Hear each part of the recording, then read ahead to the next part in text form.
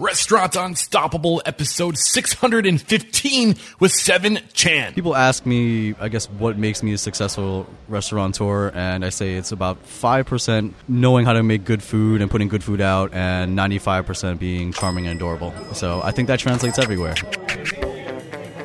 Are you ready for it factors, success stories, failures, and bombs of restaurant industry knowledge? Then, join Eric Cacciatore and today's incredible guest as they share what it takes to become unstoppable. Everybody loves payday, am I right? But loving your payroll provider, that's a different story. It's a little weird. Still, small businesses across the country love running payroll with Gusto. Gusto automatically files and pays your taxes. It's super easy to use, and you can add benefits and HR support to help take care of your team and keep your business safe. It's loyal, it's modern, and who knows, you might even fall in love. To learn more, head over to gusto.com/unstoppable. And when you run your first payroll, you'll get your first 3 months free. Again, that's gusto.com/unstoppable. I'm sure you've heard of Revel, but have you heard of the Revel Advantage? It is the payment processing solution that seamlessly integrates into your Revel point of sale and platform to create a complete system tailored to your business needs. Revel manages both your POS and your payments with integrated software, hardware, and credit card processing to save you time and money so you can focus on your business. Learn more at revelsystems.com/unstoppable. Here is a statistic for you. 89% of all guests will research a restaurant online before dining out. So you've got to start thinking about how you can extend your in-house hospitality and attention to detail to the online world. Bento Box is a great place to start. They will develop a restaurant website that not only leaves lasting impressions with your guests, but also provides hospitality-focused tools that are proven to drive revenue online and guests into your restaurant. Sign up today at getbento.com/unstoppable and save up to $1,500 on initial setup for your new restaurant website. Get on it. With excitement, allow me to introduce to you today's guest, Seven Chan. My man, Seven, are you feeling unstoppable today? I am always unstoppable. Yes. Thank you so much for having me on the show. Oh, my pleasure, man. I can't wait to dive into your story. So hailing from New York, Seven Chan is a lifetime entrepreneur with over 17 years of experience building and running successful companies. His specialties include business strategy, development, press, and marketing. And in 2016, he met business partner Ken Yu. And 1 month later, they were in business together under the Pokeberry brand. 2.5 years later, they've scaled the business to 2 locations with additional 12 locations expected to open by the end of 2019. Holy crap, man. I can't even wrap my mind around that. I'm super excited for you. I cannot wait to find out how you pulled it off, but let's get that motivational, inspirational ball rolling with a success quote or mantra. What do you got for us? Yeah, absolutely. I think it actually ties into how I am doing everything, but essentially my goal is to take a step forward on the business every single day. And it's kind of simple, but when you look at it from other people and how much they're working on the business and how much they're doing on a daily basis, most people are kind of stuck working in their situation, where I force myself every single day. I take a step forward on the business, whether that's at 2 in the morning, 6 a.m., whatever happens, I make sure that happens. Otherwise, I get stuck. Okay, we can't stop there, man. We got to go deeper. How do you make sure that happens? What systems, what habits have you built into your life to make sure you're taking a step forward every day? I literally just tell myself that's what I have to do, and I cannot sleep, I cannot eat, I cannot do anything else unless I make sure that I knock that out every single day. Are you keeping track of what you want to take a step on? Absolutely. Specifically? Is there a list? How do you manage that all? Absolutely. So the beginning or most of my day is kind of running around trying to catch up on a million different things. So it's kind of at the end of the night when everyone else probably goes to bed or stops or quits for the day. That's when I kind of reevaluate and I figure out what is it that I've done and have I taken that step forward. I love it, man. Great way to get this thing started. So you have a really unique story. Thank you. It's amazing what you're going to be accomplishing in the next year. And even how you met your business partner, 1 month after meeting, you guys went into business together. So a lot of what you've done, and we even discussed during the pre-interview chat that you kind of don't take the conventional path in most things in life. So where did this whole entrepreneurial spirit start for you? Take us to where it makes sense. Yeah, to start. I mean, I guess depending on how far we want to go back, I had my first job when I was 6 years old, and I worked at the library. And it was kind of like, in my head, a serious job. I got paid $2 an hour to stamp cards and cut little pieces of paper for people. And then years later, I realized that was just them being nice to me because I was like a little kid. But I started working when I was really young, and I didn't know I could be an entrepreneur until I was maybe 15 or 16. I met my first mentor then. And at the time, she was 21 years old, had 5,000 employees up and down the East Coast. Was a 21 years old? 21 years old. 5,000 employees? Yeah, and she was crazy. a tiny Asian lady that felt like she could be my mom, or like, well, I mean, younger, but like just a regular person. Yeah. And what I learned from her is it's not, business isn't like people in suits like shaking hands in boardrooms, but it can be anywhere. It could be anyone. Anyone could be a business person or entrepreneur. And from there, I started my first company, and I've never looked back, and I've never. I need to tap the brakes. Job. I'm slamming on 2 brakes. I feel like we can learn more from this woman, because it sounds like she was a huge influence on you. She was. So yeah, absolutely. You said she taught you that business isn't just suits and handshakes and dudes in a boardroom. It's a lot of other things. What like really paint that picture of how she painted the lifestyle of an entrepreneur and what it takes to be successful. I guess I just saw her lead by example, and that was a big thing. What did that look like? It looked a lot like what I saw in my life every single day, where I grew up in New York, I grew up in Flushing, and there's a lot of Asian people there. I think it's the highest concentration of Asian people in America. But I saw someone that on the street, if she had walked by, she would look like just any average person. When I saw she was that same person that could be anybody else, but she was doing amazing things, I saw I could probably do that myself. And that's kind of been the benchmark of many things I do. And I'm like, oh, someone else can do that? I can probably do it better. Or I can probably do it too. How did you even approach her? 15 years old, she's 21. Like, you just saw this random person walking down the street. How did you know to approach her? That was the... I didn't actually meet her on the street, but that was the first business I was involved in. And it was an early internet startup. And that was back when the internet was brand new, and people were like, "The internet is a fad." Like, we used to do this thing at conferences where she would ask people to raise their hand if they've ever bought anything online, and like 1 out of 100 or 500 people would do it. And now, obviously, what year is this? Timestamp it. I'm trying to think. Like, I'm guessing 98, 97, 90s, and somewhere in there. And I think the internet is sticking around now. So, I think it's safe to say. So she gave you that perspective, and that's, I think, one big lesson I'm learning is the impact of relativity, right? Everything's relative. So she kind of took you from that small-minded place to like saying anything's possible. It's all relative. Like, think bigger, right? And be that entrepreneur. Any other key lessons about business you can draw from this experience, or should we move forward? I want to say the only thing that kind of stops you is what you think you're capable of. And if you think you're capable of something, you can probably be capable of it.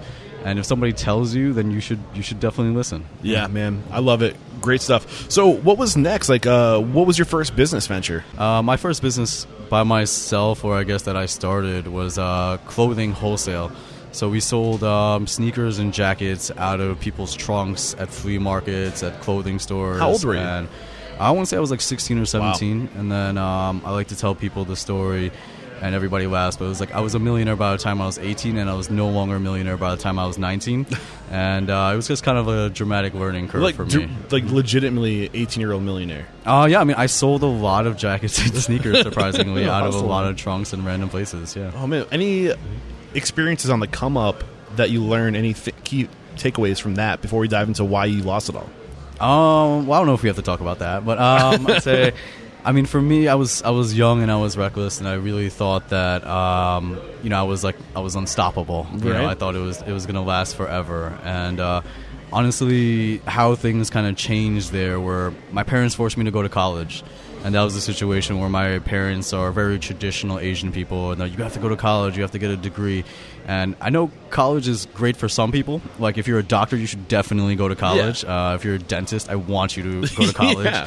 But let's say, for me, I kind of always knew what I was going to be. And I always knew who I was. And college was, I don't want to say a waste of time for me, but it wasn't what I needed at the time, and I had to sacrifice my business for it, which was really sad. Yeah. Oh my gosh.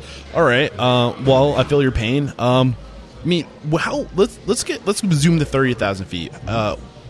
2016 is when you opened Pokebury. How much time are we looking at? So, like, 16 years, right? 17 years you're doing this entrepreneurial thing. Yeah. So, any key elements, any key experiences in your life that are worth spending some time on, where you really think you transformed and evolved as an entrepreneur to set you up for the success you're currently experiencing? I don't know if I can point to anything specific, but I want to say that pretty much every business I've ever had has been successful. And what I've kind of learned is when you understand business and you understand marketing and how to sell things, that can translate to almost any kind of product, almost any kind of industry. And at least what we found is, like, when we pick niches and we pick things that are special or different, that's when we excel. And I'd say for a long time it felt like every business I had was practice up until we got to this one. And I'm really happy that we have a chance to kind of do the things that we get to do here and accomplish these kind of things. Like the last company we had, or the last company I had, we sold vehicle covers, but you don't get awards for that. You don't get a press for that. Nobody really, it's not the most exciting industry, you know. Or when I had a storage center, there were no best storage center in the city awards, and there weren't the same kind of things that you can get from it to fulfill yourself. And being in this industry, you actually get to make people happy, and you get rewarded for it. You get recognition, cool. Yeah. Which is, humans like thrive off recognition. We need to be seen. We need to be recognized. We need to be valued. We need to be important. It's something that, like, maybe some people feel it more than others. But if you look at, like, Maslow's hierarchy of needs, right above food and security, it's being loved, being recognized. And, like, I think that's a lot of reasons why people get into this industry is because of the recognition. It's a good and bad thing, because for me, I am not that kind of person. Both me and my partner, Ken, we are not like the face of a company kind of person. We are not the people that love being on TV. If you watch anything of us on TV, you'll see me kind of like, where do I look at the camera? And then you'll see Ken like look down and never say a word. Which is why he's not here today and you're joining me. Well, I mean, I used to invite Ken to come to the podcast too, but then we did one and he didn't even say anything. And I was like, well, this is a podcast. No one can see you. You have to say at least hi, you know. Yeah. But I mean, it's kind of been cool and interesting, and I mean, I'm really surprised by it. And there are many times I walk down the street in many cities and even other states, and people are, "Hey, sushi guy," or they like yell out my name, and I'm like, I don't know where I know you from. Yeah, you know? So, just to like kind of focus on some of the things you just dropped on us briefly. You said you understood business and you understood selling things, and you saw the value in being different and unique. So, what do you mean by, I understood business? Like, break down what you mean by, like, what it is to understand business. I mean, that's a broad topic, but try to pull something out of that and give us some value. I mean, I think it's really broad, but I mean, in general, I think the skills translate. So people ask me, I guess, what makes me a successful restaurateur, and I say it's about 5% knowing how to make good food and putting good food out, and 95% being charming and adorable. So I think that translates everywhere. You know, it is true. And at the end of the day, business is just about relationships and people, right? Absolutely. And if you're somebody that others want to be around and support because you're a good, charming, and adorable person, it's gonna pay off. So how do you get into that mind frame of trying to be charming and adorable? Is it something just natural, or do you try to be that person? Well, that's kind of just like a joke I tell people, but I think like another key of what we do that's successful is, I mean, I think we're really good at connecting dots and connecting how to use relationships and how to leverage them to do other things and get to the bigger thing, get to the bigger thing, get to the bigger thing. And we always say, just use what you know, use who you know, use your experience from the past. And I think a lot of people are not doing those things, and it's kind of common sense, but for us, it's made all the difference. Yeah, I think we'll get into that as we start talking about how you've taken Pokebury to extreme levels so quickly with leveraging the influencers and all that stuff that will come out of the story. What about selling? What did you learn about selling? I mean, I think selling is just a concept. I think it can be fluid. I don't think it's one specific skill or attribute, but I like to go in places that are niche, and I like to try to compete where no one else competes. So let's say for Poke, surprisingly but not surprisingly, almost every poke restaurant in America has the same quality food, the same kind of menu, the same look and feel, the same kind of brand, the same kind of marketing. And I'm like, I should do the opposite of that. And that's kind of what we did. So let's say from our food, like the quality is different, our menu is different, the way we market is different, the way our stores are different. And I don't know if it's the world is reinforcing my bad behavior or not following rules, but it seems to have worked out for us so far. Yeah, there's a great book out there called First Break All the Rules, and I admit that I haven't read it yet, but it is in my queue. Maybe I'll read it or listen to it on my way from Atlanta to New Hampshire. I got plenty of time. But yeah, stand out, zig when everybody else zags. You can't be number one if you're trying to compete. I mean, you can be, but it's going to be much more difficult to be number one if you're trying to compete with a 1,000 other people doing the same exact thing. So if you create your own vertical and you imagine your own vertical, you instantly become number one. It might flop, it might not, but if it doesn't flop, you're in for a ride, right? What blows my mind about your story is you met your business partner, it's Kevin, right? Ken. 4 weeks before turning the key and opening your business. Where did you guys meet? Talk us through how this all came to be. So, me and Ken... Well, I guess I sold my last company, and my goal was to retire for a few years and not work anymore. But whatever is wrong with me, I moved to Atlanta, and then in like 4 days, I started getting bored.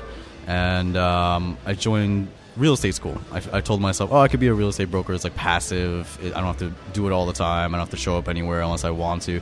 And I met Ken in real estate school, and he had left his job at Whole Foods where he was essentially helping to build the sushi kiosks and then restaurants up and down the East Coast. And we met there, and we just kind of started casually talking like, we should kind of open a poke place. Atlanta doesn't have any right now. And we were just kind of tossing it around. It was an idea that I was like, this is never going to happen. This is not a real thing. This is just kind of one of those messing around with your friend kind of conversations. But I was sitting in an Uber one day, and they're like, you should check out this food court. It would be a perfect spot. And we went there, and the landlord there, she was like, we have a space open right now. If you want it, you have to open this restaurant in 3.5 weeks. And we said, that's impossible. So that's what we did. So you started talking.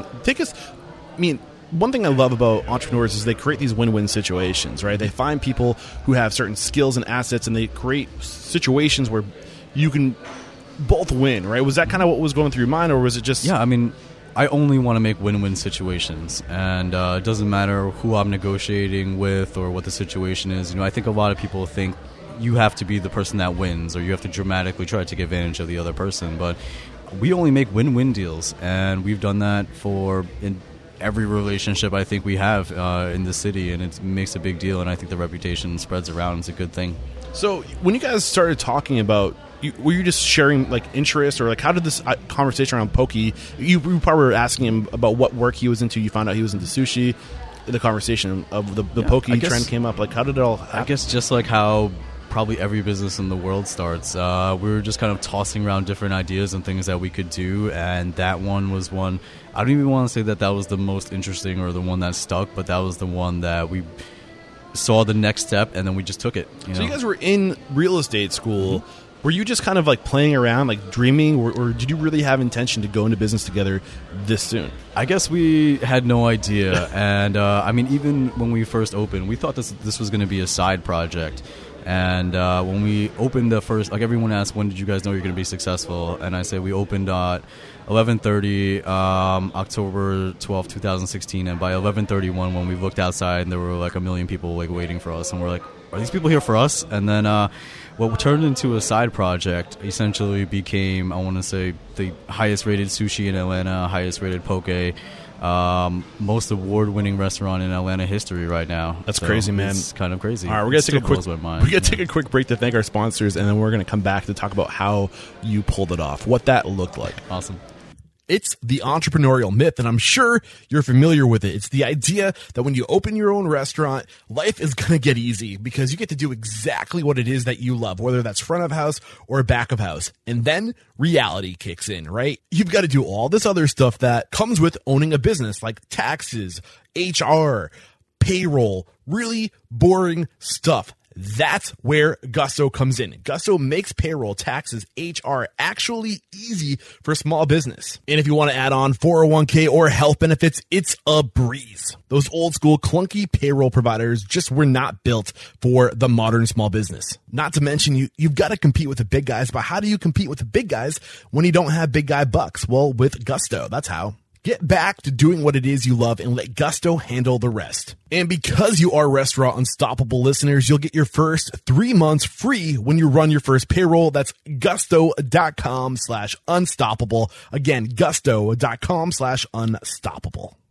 So we're back, and we're just about to get into how you've actually pulled it off and what that looks like. So bring us to, you brought us to how you went into this food court. We Sucky Sucky, right, is the name of the food court? We Suki Suki. Suki, yeah. Okay, wow, I'm such a white dude. Sorry. I had to say that. I was like, what is this? How is this the name of the food court? Anyway, thank you. Maybe I'll edit that out. Maybe I'll just keep it in there so people know how ridiculous I am. People will enjoy it. Yeah. So anyway, We Suki Suki is the name of the food court. This woman says you got 4 weeks, take it or leave it. What happened next? How did you guys start doing things to pull it off? I guess we tried to imagine every possible scenario that we could have, and most of those scenarios never came to life. But I mean, our goal was really, let's just be the best. You know, like we weren't like, oh, we're going to grow this into this giant thing or have stores all around the country. But we're like, we'll just be the best. And as long as we're the best, we'll be okay. And that was kind of our strategy there. And then we kind of figured out as we went, like where our concept was going, what was the right thing for us. And we always had kind of an idea, but it took really trial and error in figuring it out. So the thing is, we try to make mistakes but learn quickly, or not try to make mistakes, but we know we're going to make mistakes, so we try to learn quickly and we try to adapt quickly and we try to see the things that are working very quickly. Let's go more granular. Let's kind of really bring it down to the ground level, because 4 weeks to develop the concept, to figure out you had Ken, who is well versed in health code and all these variables he's going. So you have that variable. You had to develop a brand. You had to develop unique selling propositions and all these things in 4 weeks. The logistics, like how did you work through that? Were you just like taking it as these challenges came to you, or did you have a plan? Really get into it. We didn't really have too much of a plan. I mean, honestly, when we started, if you had seen the original version of our restaurant, imagine a bar counter that we threw a sushi fridge on top of. Okay. And we're like, as long as we have food and it's good, we'll figure out the rest. So I guess paperwork, finding vendors, that kind of thing, that was just trial and error. I remember we tested out all of our first recipes in like Ken's house with his parents and family and dogs and children running around, and it was just experimentation. And for us, we were the first of our kind restaurant in the city, really. So, what made you the first of the kind? The fact that you're doing poke, or well, there really weren't any poke or going back sushi 2016. places. So this is like just before the poke movement started to happen. So we were technically the first place to do poke and sushi burritos. So we didn't know where to set the bar. So we were just like, we're just going to do really good at it and do the best job as we can at it. And a lot of the things that we did by accident kind of became the core concepts in our business and what makes us different now. Yeah. So let's say we didn't really know that most poke restaurants use supermarket quality kind of fish.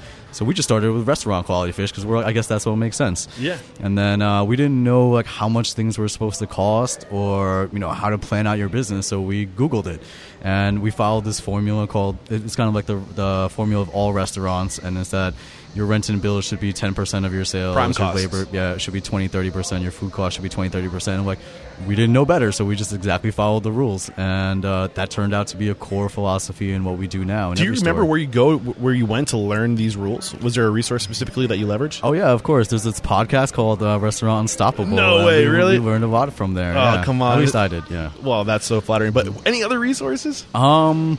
Honestly, no. I mean, we were so desperate to get help, and we tried to talk to anybody we could. Like, oh, you're a restaurant owner? Come talk to me and ask questions. And some people in the city are really nice and friendly, and some people are like, I don't have time for this, But this is where the internet was actually super helpful, and there aren't resources. There's not a roadmap. Yeah. There's not a guide, and you're just going to have to figure it out. Yeah. I'm really excited for the future for all the reasons you're laying out for us, because the information's there, and I think prior to the internet boom, you needed a lot of money and a lot of access to people who could teach you to do it right. And we all didn't have that money. It was so hard to break into the industry. The overhead's so much. But now with all the information that's there, we can really get creative. We can really learn. And I think it's going to level the playing field where, the middle class, I think, is going to have a chance to come Absolutely.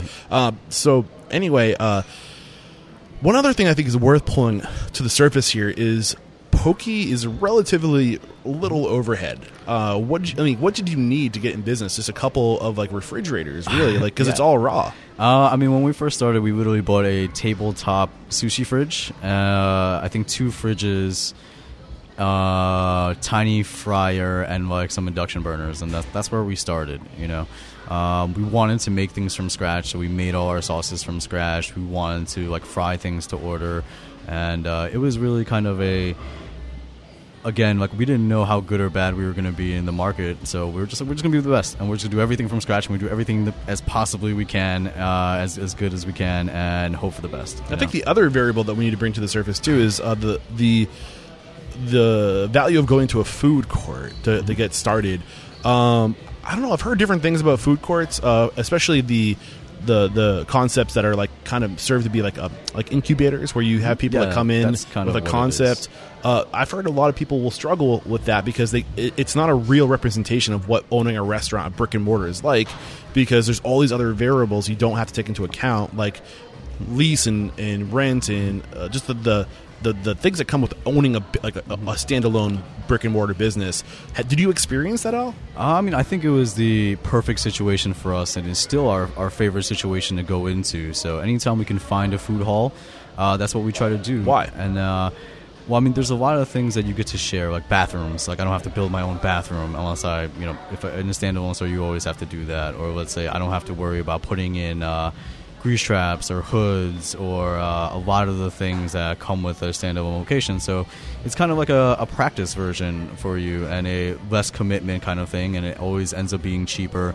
It always ends up being a situation where you can be in a good location, inside a good location, inside a good location, and we try to say it's kind of like many layers of Inception. As many things that make you a destination location, we're really happy to do that.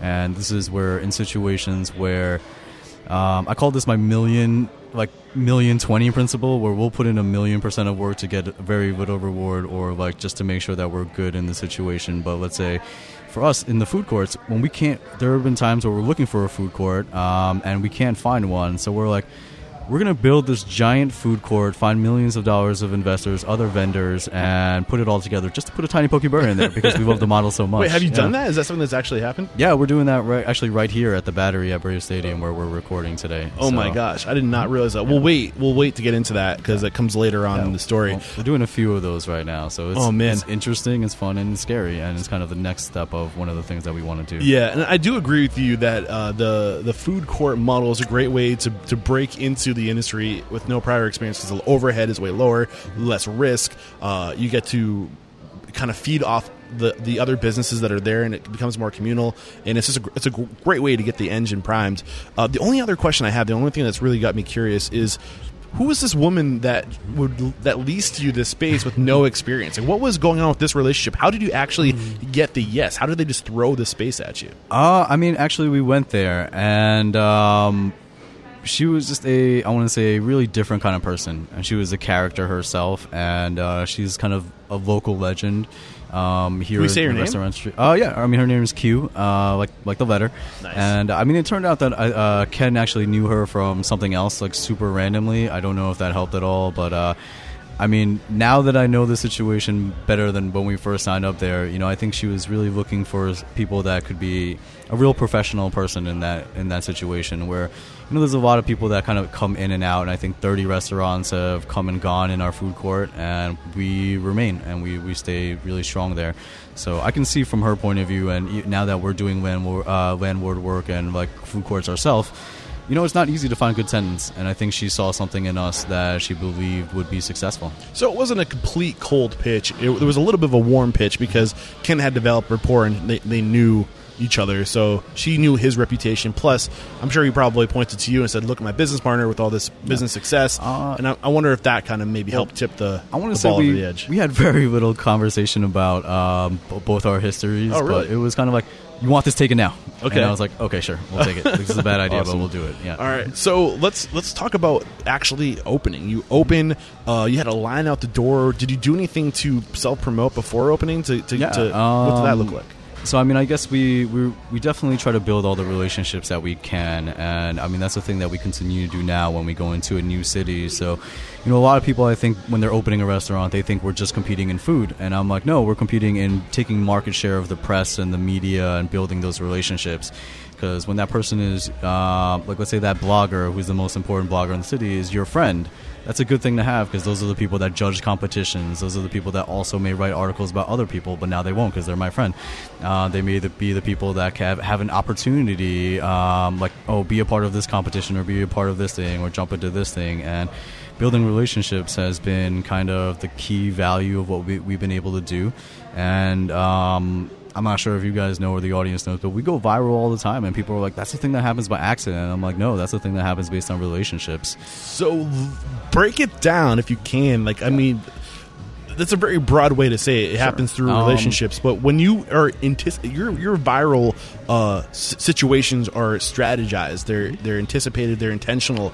How do you get intentional about it? What's that look like? I mean, let's say I'll start with the first blogger that we kind of started talking to, and her name is Alyssa from ATL Bucket List. She's the strongest Instagrammer in the city, and now one of our closest allies and really good friends. But you know, I just imagine she has hundreds and thousands of people texting her, emailing her, sending her messages like, "Come to my restaurant, come to my restaurant, come try my food." And in that sense, I was like, how do I find something different? And then it ties into our first promotion. And me and Ken were just handing out like flyers and cards outside of Street Festival, kind of like just doing it. And we're trying to think, what's a good way to bring people in? What's a good way to bring people in? And Ken's like, oh, we should do like a punch card kind of thing, introduce that. And I was like, no, that's what everybody else does. So we came up with this idea, if you bring in 10 people, we'll name something on the menu after you. How long were you doing that for? That we do, I mean, that's the thing that we kind of, we release and then we take it away and then we bring it back every once in a while. That's pretty cool. But let's say, you know, that is a promotion that had people bring in people, that brought in people, and we had one person that brought in 239 people because she didn't know how many people she brought in. And when it came to building relationships with bloggers, you know, we find something different to pitch them. So with our friend Alyssa at Bucket List, we figured she just, you know, she gets a million messages. What can we do that's different? So we invite her in, and we're like, if you come in, we'll name something after you. And she's like, oh my God, this is the coolest thing ever. And nice. Her secret menu item is one of the ones that is offered all the time, which is awesome. Beautiful. Thank you for breaking that down. And I think, so some of the things we've already identified is that you weren't just pokey, you were like the freshest pokey and very creative. And I think getting into the creative aspect is something that's worth diving into. You have a secret menu. How long have you been doing the secret menu for? Was that start because of naming things after people? Was that the whole purpose? That actually started with Alyssa, and she came up with the idea of the sushi donut, which was our first kind of viral hit and our first kind of real secret menu thing that helped us define who we are. Real quick, what's your handle? So if anybody's listening to this, pause it and check out your Instagram handle. Yeah, for sure. Check us out at Pokeberry. Check us out at Lifting Noodles Ramen. Beautiful. Yeah, and do check it out because it's... You have a pizza sushi. Absolutely. You have donuts. You have a corn dog sushi. Corn dogs. We have tempura fried bacon. We have all these kind of weird, different things, and I think that goes along with being different as well. Yeah. Every other poke restaurant is a convenience-based location. People go there because it's healthy, it's close to their job, but we're like, no, we're going to bring people from all over the country to come try our food, and we're like, how do we do that? We have to do something different and special. So, I mean, the secret menu kind of uses a lot of the same things we have on our regular menu as far as ingredients and inventory, but we present it in a cool, different way. And then there are times where we'll just hit millions and millions of people with it, and it gets people excited, and they keep coming in for it, which is awesome. Yeah, so we're talking about like relationship marketing right now, branding, unique selling propositions. We haven't really gotten to like operations. I know through my research, it was just the two of you early on. It was kind of just like hectic. Yeah. So how did you get to the point where you were off the line and you were away so you could work on the business? Take us through that operational. Yeah, spend? that was. I want to say that's probably one of the biggest challenges that we had to face. But that's where, even if we had to go work in the restaurant for 12, 16 hours a day, when I got home and it was like 12 o'clock at night, I'm like, I have to work on the business. And if I didn't, I would probably still be working in the restaurant right now. And that brings us right back to your original mantra, your success quote is do something every day to make yourself better. Yeah. I love it, man. So take us through what that actually looked like. How did you prioritize the things that you needed to work on first to slowly remove yourself from the day-to-day? I guess I wish I could say that I knew what the roadmap was and the plan the whole time, but it was kind of figuring it out as we go.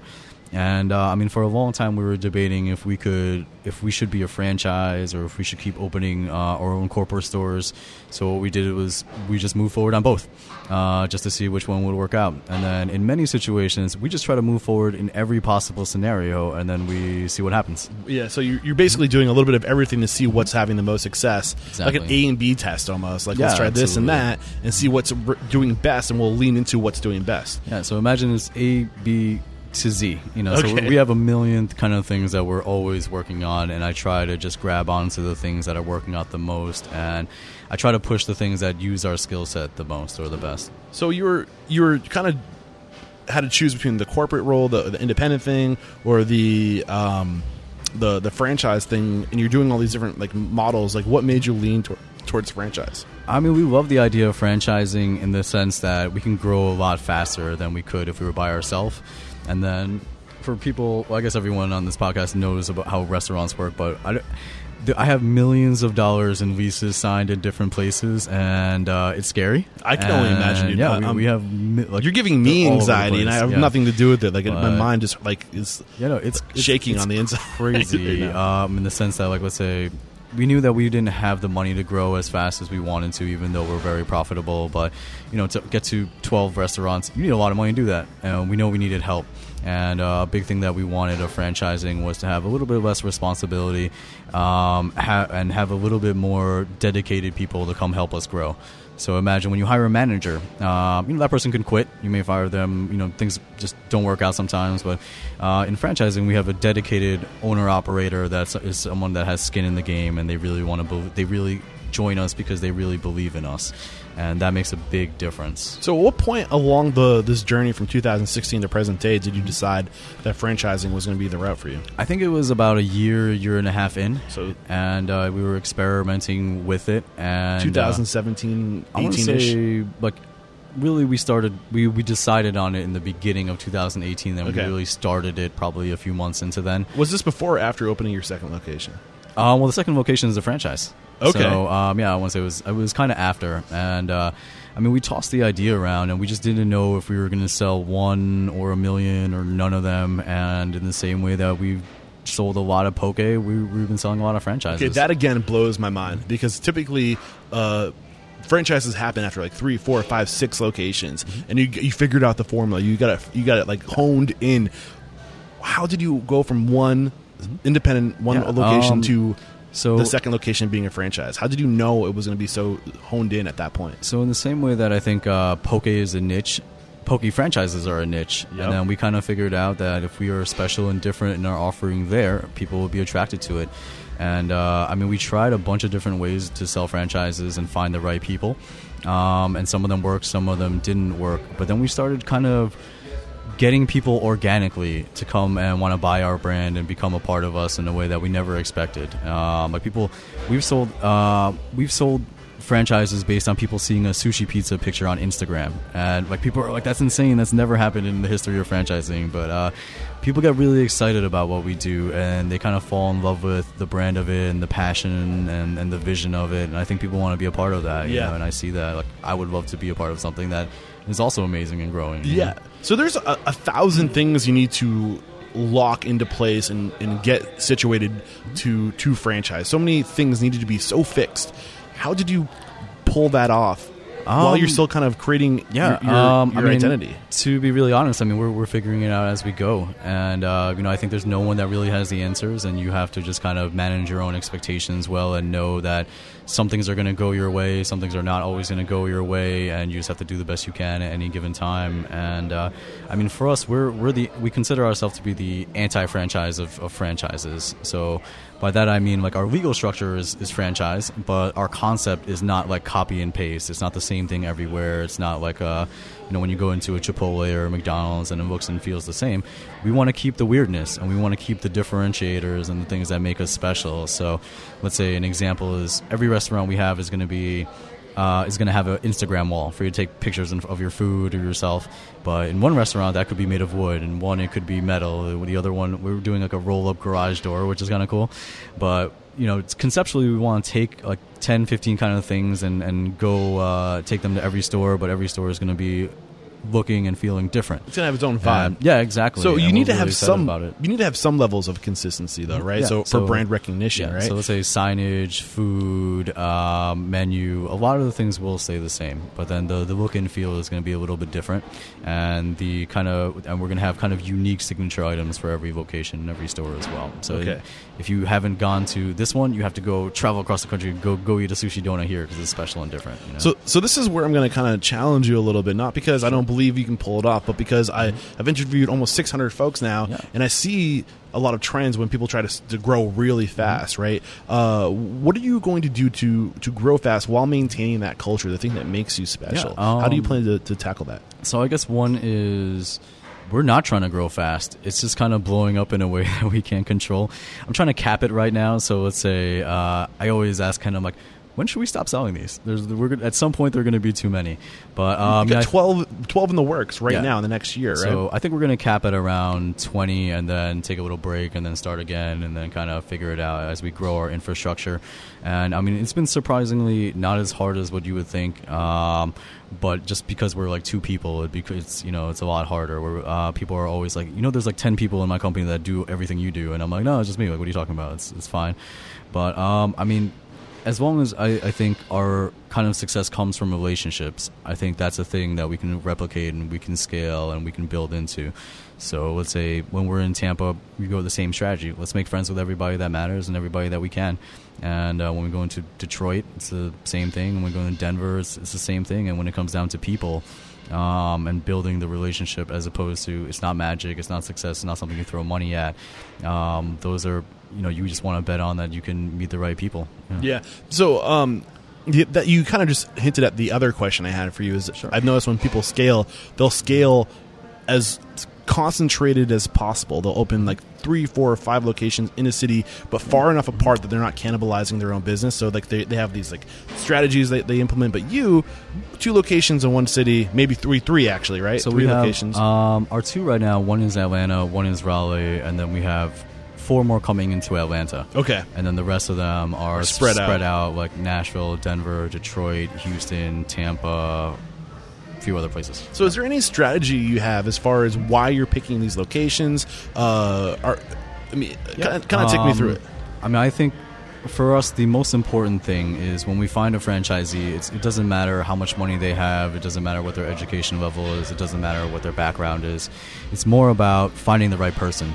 So if we find the right person, if they're on the moon, I'll go open a franchise on the moon. So I think we've been through over 1,200 people that have wanted to buy a Pokeberry franchise, and I think we've chosen like 10 of them or so. So what gates are you putting these people through? What hoops are you putting them through to make sure they're the right kind of person? I want to say it's a lot of instinct, because there's not exactly a defined model of who's the perfect person for us yet, and we have these interesting kind of subsets of people where, let's say we have a few people that are former veterans, and we're going to see if those people do well. We have a little batch of people that are former business owners, and we're going to see how well they play out. And we want to kind of... Again, you're doing the A/B testing with like demographics of people. And I'd say the thing that unites them all, and the one thing that we absolutely need, is you have to believe in us. You can't come and be like, oh, poke is hot right now, I just want to open a poke restaurant and make money. You have to believe in what we do. Who are you? What do you do? What makes you special? Really get into that to make that clear. Yeah, I mean, I think what makes us special is that we just always want to be the best. And you can define that in the way that we do our food, the way that we do our marketing, the way that we run our business. And everyone else kind of aims, and their bar is like be average or be the same as everyone else. And I'm like, nope. If you want to do that, go buy another franchise. That's cool. I have no shortage of people. But I want people that really want to be the best. I want people to follow that culture. And, this is where, at least for Raleigh, they've become an award-winning brand and top new restaurants in their city as well. And, I want to say this is where we should expect and we should go into, because I've never been in this for the money. And if you want to get into the business for the money, don't open restaurants. And we make good money, but the goal is to be good at what you do. The goal is to be the best, and I think money comes with that. So is that your goal? Just why restaurants? What was it that pulled you in and said, I want to be the best at this? What is it really that drives you? I just have a competitive nature, and I want to say I'm an ambitious person, and I just always want to see how far I can take something. So for me, it doesn't matter what it is, honestly. It could be you give me anything, and I'm going to try to be the best at it. But I do like that the rewards in the restaurant industry are interesting and different compared to other things I've done in the past. Mm-hmm. So the only other question I had about the locations that you're picking, you kind of alluded to it, instead of you really like that model of having your space in a shared common area or a food hall, right? And you're willing to build a food hall so you can have your one little counter. Yeah. So how many of these food halls are you building right now? So right now we're building 2 of them, and then we're working on possibly numbers 3 and 4 right now. So are you invested in these food halls? Are you an investor? Are you leading these projects, or how does that even look? We are leading the projects, and some of them we're more invested, and some of them we are less invested. But it's kind of like we started in a food court. The next corporate store is going to be in a food court, and we're kind of learning and picking things up. And in the same way, I'm like, anything I see other people do it, I'm like, oh, I think we could do it better, or we can at least do the same good job. And we have these 2 under our belt right now we're working on that are our practice ones in theory. And then we have the idea of doing more and more of them, but it's kind of limiting because they are expensive and time consuming. Exactly. So is part of your strategy for business not just the 2 concepts you have? We haven't even gotten into the ramen concept. But are you more of like a real estate person? Are you thinking about investing in these assets, these food halls? Is that part of the mix? It's one of those, we just want to see how far we could take it. So for us, we know, it's like we started selling poke for $11 to $15, and then we started selling catering for hundreds of thousands of dollars, and then we started selling festivals and events for many thousands of dollars, and then we started selling franchises for $20,000, $30,000, $40,000, and then soon and then we can sell food courts for millions of dollars, and then we kind of will see where it kind of takes us, And we do have other brands under our record label or restaurant group, and we're looking to grow and see which ones take off. And they all right now just kind of fuel the growth for Pokeberry. And this is where I say, I do 1,000,000% work for 20% in return. But if we have the stamina and we have the ability to do it, why not fire every bullet? Why not take every chance? Why not chase everything we can, as long as we are still doing the best that we can at it and being the best at it? I will keep doing it. Yeah. So you just mentioned something that was really interesting to me, something that doesn't come up often on the show. We hear a lot of diversifying with catering and different channels of revenue, whether it's retail or whatever, but catering events is something that never really comes up often. So where did you get this idea to focus on events? Is that something that... I think because we're in Atlanta, there's a lot of fun opportunities to do catering, and we've done catering at 1 million corporate headquarters. We've done AT&T, Southern Gas, BB&T, every tall building you see in the city, we've probably catered in. But Atlanta is kind of cool and special because it's the number 3 entertainment capital of America as far as shooting TV, movies, that kind of thing. And a big part of it was we wanted to for me, I want to build a window into the worlds that I enjoy. So let's say we have a sushi burrito on our menu called the Demogorgon from the show Stranger Things. Yeah. And I told Ken, is like, what is the Demogorgon? I've never seen Stranger Things. But I'm like, no, we're going to feed this to the cast of Stranger Things one day. And then he laughed. Nice. And he's like, that's impossible. And then we've done catering for Stranger Things. So it's super cool. Oh, man, it's just like taking it to the next level and really being intentional about everything you're doing to really resonate with key people, not only just anybody, but key people that can really take your brand to the next level, influencers, right? Mm-hmm. You saw it with this blogger, right? And naming an item after her and making somebody who's an influencer feel like they have a sense of ownership or belonging with your restaurant. Now you're doing it with these movie stars who are like, oh, damn, like, and they're gonna blow that shit up too. I imagine. Did they? Well, I mean, I like to think that the intention behind it is always good and always genuine. Yeah, I hear so you. This way, it is kind of like creating a win-win situation for people. And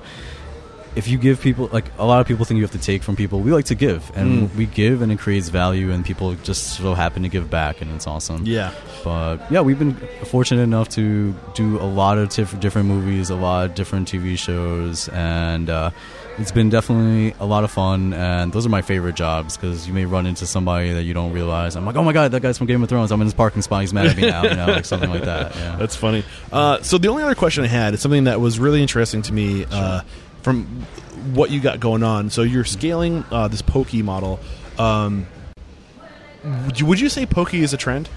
I don't think so. I mean, everyone asked that question, so that's a good question to ask. But I'd say, I mean, Poke is the first fast casual sushi model to be successful. And in every kind of food, in no matter what kind of cuisine, you need a place for fast food, a fast casual, and sit-down restaurant. And Poke is that for sushi right now. And there have been a million concepts that try to be fast casual sushi that have failed. So I think it's here to stick around. So what made those other concepts fail? What's different about what you're doing that's making it not fail?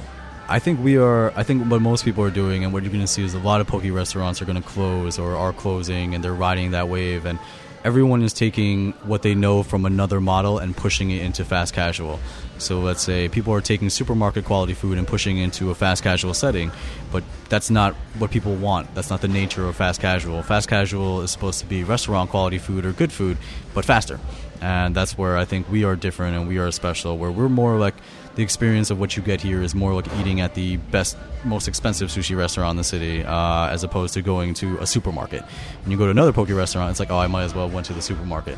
And for us, we always think that we want to be that person that's the destination, the cult following. You want to wear our T-shirts, you want to wear our hats. We made a sushi wedding cake for somebody recently, which was awesome. But we want to be what fast casual is meant to be, and not pretend to be something we're not. Yeah, and I think the only other thing that hasn't come from this conversation that is a unique selling proposition is how much fun you have with it. You guys have a lot of fun. I mean, you're creative, and it's out there, and it's so unique, and you can tell that you enjoy doing it. I really enjoy the business part of it more than I do, like, let's say, washing dishes or making food. But I mean, there are times that I miss it. Like, I haven't been in the restaurant for a little while, like in the hands-on part of it, and I miss it. And I'm like, I still want to be the best at it, or I still want to challenge myself and to make new things, or I want to. I always just want to be engaged in whatever I'm doing in every way possible. So I do miss it. But if you had asked me when I'm in the store every single day, I'm like, no, just get me out of here. So the only other things I think I can even just come to mind is any advice for somebody who's looking to go into a food court or a shared space or a food hall? I mean, I think it's don't ever think that opening a restaurant is just about the food. I think you have to have good food, but you have to be good at marketing. You have to be good at the business side. You have to have competent people that help you. You can't do it by yourself. And it doesn't matter if you're in a food court or a standalone restaurant. But I think most people don't think of everything that you can possibly think of before you start this business. And I think we were not necessarily prepared, or experienced in some ways, not experienced in other ways. I spend a good amount of time or hours, day and night, pacing around, thinking about what do I do next? What do I do next? What's the right thing? Is this the right way? Is this the wrong way? And I hoverboard around my house for literally hours, and I try to figure out what the answers are. That's hilarious. So anything we have not covered, or anything we have not brought to the surface that you can go into that is near and dear to your heart that you want to spend some time riffing on before we go to the speed round? I mean, I think I always want people to know, nothing is impossible, and anyone can do anything. And an example that's not me that I like to reference is I saw a meme, and it was Michael Phelps and a little Asian kid. And it was, I don't know how long ago, probably 8 years ago or something. And it was Michael Phelps telling this little kid, you can be an Olympic swimmer too. And then I think in the last Olympics, this little Asian kid just beat Michael Phelps and won a gold medal from him. Oh my God, that's crazy. He would have never done it if Michael Phelps didn't tell him he could do it. And for some reason, people have this glass ceiling or this perception of what they're capable of or what they're not capable of or what their limitations are. But really, at least for us, take a step forward every day and try, and you can do it. And even outside of here, every restaurant, every business we've had has been successful, and I've more or less accomplished crazy things that other people think is impossible. And I'm like, no, I just literally took a step forward, and it's very doable. Yeah, and I think it goes back to relativity, right? You are as successful as whatever is relative, whatever your reference points are, right? So if you have extreme reference points and that's what you're stacking yourself up against, these extreme reference points, then anything is possible. I love it, man. So one question I want to start asking all my guests before we go into the speed round is the mission statement here is to inspire, empower, and transform the industry. So how have you transformed over the past 3 years? Who are you today versus me as a person or a brand? I guess I've become a lot more confident in myself in a way that, I think I've had the same skill set and I've had the same kind of mentality for a long time, but I think I may have found finally the right thing to apply it to. So I think there are a lot of people out there that are entrepreneurs or business people, and they have what it takes, but they may not have the right idea or the right concept, or they may be working on the thing that's not fully taking advantage of what they can do. And I think finding that is a big deal, and this is where I feel passionate about this business in a way that I haven't for many businesses. So I've loved this conversation. We're going to take another quick break to thank our sponsors, and we'll be right back for the speed round. So Revel Systems is a complete POS built to help grow your expanding business. I stand by Revel, and I can tell you why it's so great, but I'd rather get my man Colton Schultz, who's with Grand Junction Subs in the Craft Cave, to tell you why he loves Revel. We have been working with Revel for several years, who has partnered with us to streamline our operations. We have implemented delivery management, employee management, sales reporting, kitchen display screens, and so much more. We also utilize mobile order takers and kitchen display systems that are extremely customizable. Nice. So if there's just one thing that you love the most about Revel Systems, what would it be? It's definitely their vast reporting abilities on the back end. We utilize a lot of the reports such as speed of service, taxes, sales reports, labor reports. It's all there to help you run your business. Beautiful, guys. And if you're listening to this, Revel works with businesses that are looking to implement cutting-edge technology that helps increase revenue, improve efficiencies, and enhance experience of their employees and their customers. To learn more, head over to revelsystems.com/unstoppable. So this probably does not come as a surprise to you, but as you can imagine, I look at a lot of restaurant websites because I'm constantly researching my next guest, successful restaurateurs, and you'd be surprised how many of those people have bento box websites. I mean, I almost know instantly when looking at these websites because they're always so stunning and they always check every box, everything that a good restaurant website should have. These websites have them, and it's because they're going to Bento Box to get the work done. And not only will Bento Box leave a lasting impression with your guests, but Bento Box websites come with hospitality-focused tools that are proven to drive revenue online. With Bento Box, you can easily update menus, promote events, share press, sell gift cards, take catering orders, and book private events directly from your website. Bento Box puts you in control so you can focus on what matters most, your restaurant. Bring your restaurant's hospitality online with Bento Box by signing up today at getbento.com/unstoppable and save up to $1,500 on initial setup for your new restaurant website. We're back, and the first question I have for you is, what is your it factor, a habit, a trait, a characteristic you believe most contributes to your success? Be different. What is your biggest weakness? I think trying to take on too many things at once, possibly, or we'll see. How are you dealing with that? Honestly, I mean, it's not stressful to me in the way that I think other people are, because to me, let's say when I meet with people and they're like 10 people do your job or 12 people should do your job, I'm like, well, I guess I've been doing it, so I don't know better, so it's not too bad for me. Yeah. What is one question you ask or thing you look for when you're building your team? And let's focus on building your franchise. What are you looking for? What's one element you're looking for when you're looking for a franchisee? I need you to believe in us. I love it. What is your current challenge today, your biggest challenge today? I want to say trying to find good people, and not on the franchise side, but just finding good people to add to your team. I think that's a challenge in industry, any business. And how are you combating that challenge? We're just kind of trial and erroring right now. We're trying to find people to help us, and people that believe in us are the best, and people that are soldiers and just do what we tell them to are also the best. Share one code of conduct or behavior you teach your team. This is a way to be, a way to act, core value.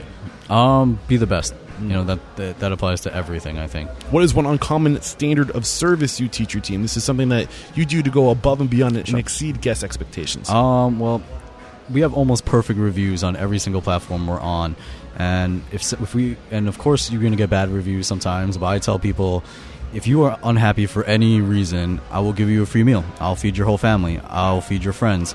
I will come to your house and paint your house, pick you up from the airport, whatever it takes. We do that all the time. So how do you make this known up front? Like, is this a part of your brand? So absolutely. And do you give your people creative freedom to meet that expectation if something does go wrong? Like, really, I mean, this is the speed round, but I kind of want to get into this because we didn't even mention number 2 all-time ranking in restaurants in Atlanta. Yep. You're the second ranked Yelp restaurant in Atlanta. Correct. Like, that's huge, and it's because of your reviews. It's because of the things that people are saying about you. So what do you do to entice those reviews? I don't think there's any secret to it, but we try to have good customer service, where if you go to any poke restaurant, no one is going to check up on you in the middle of your meal and see if you need anything. And people are kind of not saying the right mentality, but I think just because you're fast casual doesn't mean you can have the greatest customer service and the same as any fine dining restaurant or any restaurant.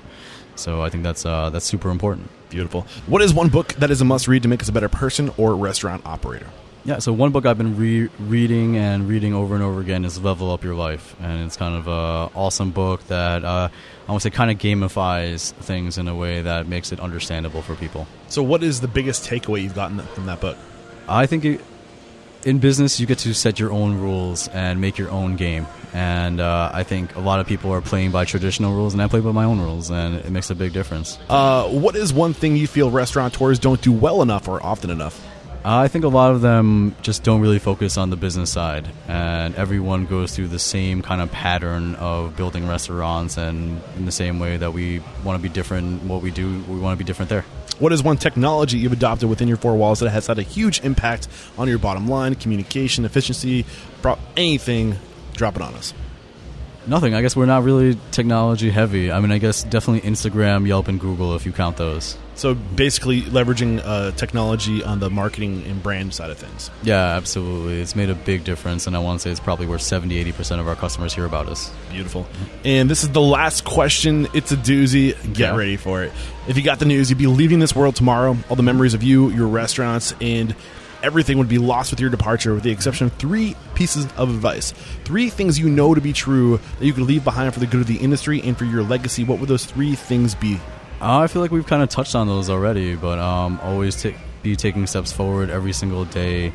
I think, try to plan for every possible scenario, even though it's impossible, so plan even more scenarios. And third is really try to find something that you love doing, otherwise it's not going to be something that you can do for a long time. Beautiful. I have loved this conversation, Seven. We wrap up every chat by calling somebody out. So who's one independent restaurant operator, somebody you admire that you believe would make a great guest mentor on the show? So it's actually going to be Hector Santiago from Top Chef and El Superpan, and he's a really great friend of ours, and he's been kind of like aligned with what we do for a while. And you've already introduced us, and he's going to be sitting in that seat that you're sitting in about 20 minutes or 30 minutes from now. I cannot wait, so thank you for that introduction. And let the folks at home know, how can we connect with you if we're interested in maybe joining your franchise, if you're looking for some people that are that right fit that you were talking about. Like, what's the best way for that person to connect with you? I mean, just to find more information about us in general, check us out at pokeberry.com. If you want to see our food and get to know our vibe, follow us on Instagram at pokeberry.com.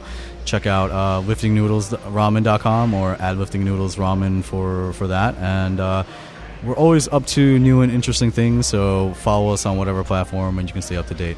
I wanted to make sure I gave a shout out to your franchisee, Mohammed Atwi from Detroit. So Yeah. he's the one that recommended that we connect and that we be a guest on your show, and I'm really happy that he did. and I'm listening. I am listening, so if you guys write me emails, if you tell me of somebody you think needs to be made an example of, I am listening, and I appreciate those leads. That's how we get the best people on the show to make an example of. So thank you, Mohammed. I really appreciate you putting this guy on my radar. He crushed it, that's for sure. So head over to restaurantunstoppable.com. You'll find a summary of today's discussion over there, a link to any tools, services, and recommendations, as well as how to connect with Seven. Again, Seven Chan, thank you so much for taking the Thank time. you. Yeah, no, this has been awesome. Yeah. It was my pleasure. There is no questioning. You are unstoppable.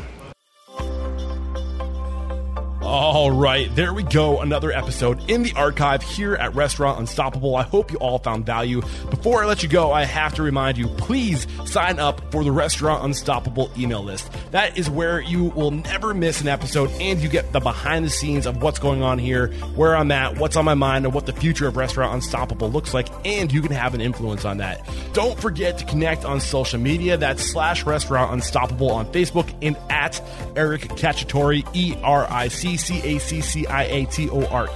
on Instagram. But the most important thing you can do to support this mission of inspiring, empowering, and transforming our industry is by sharing this sucker with anybody and everybody you know who's aspiring to be great in the industry. All right, thank you so much for sticking around this long. Until next time, peace out.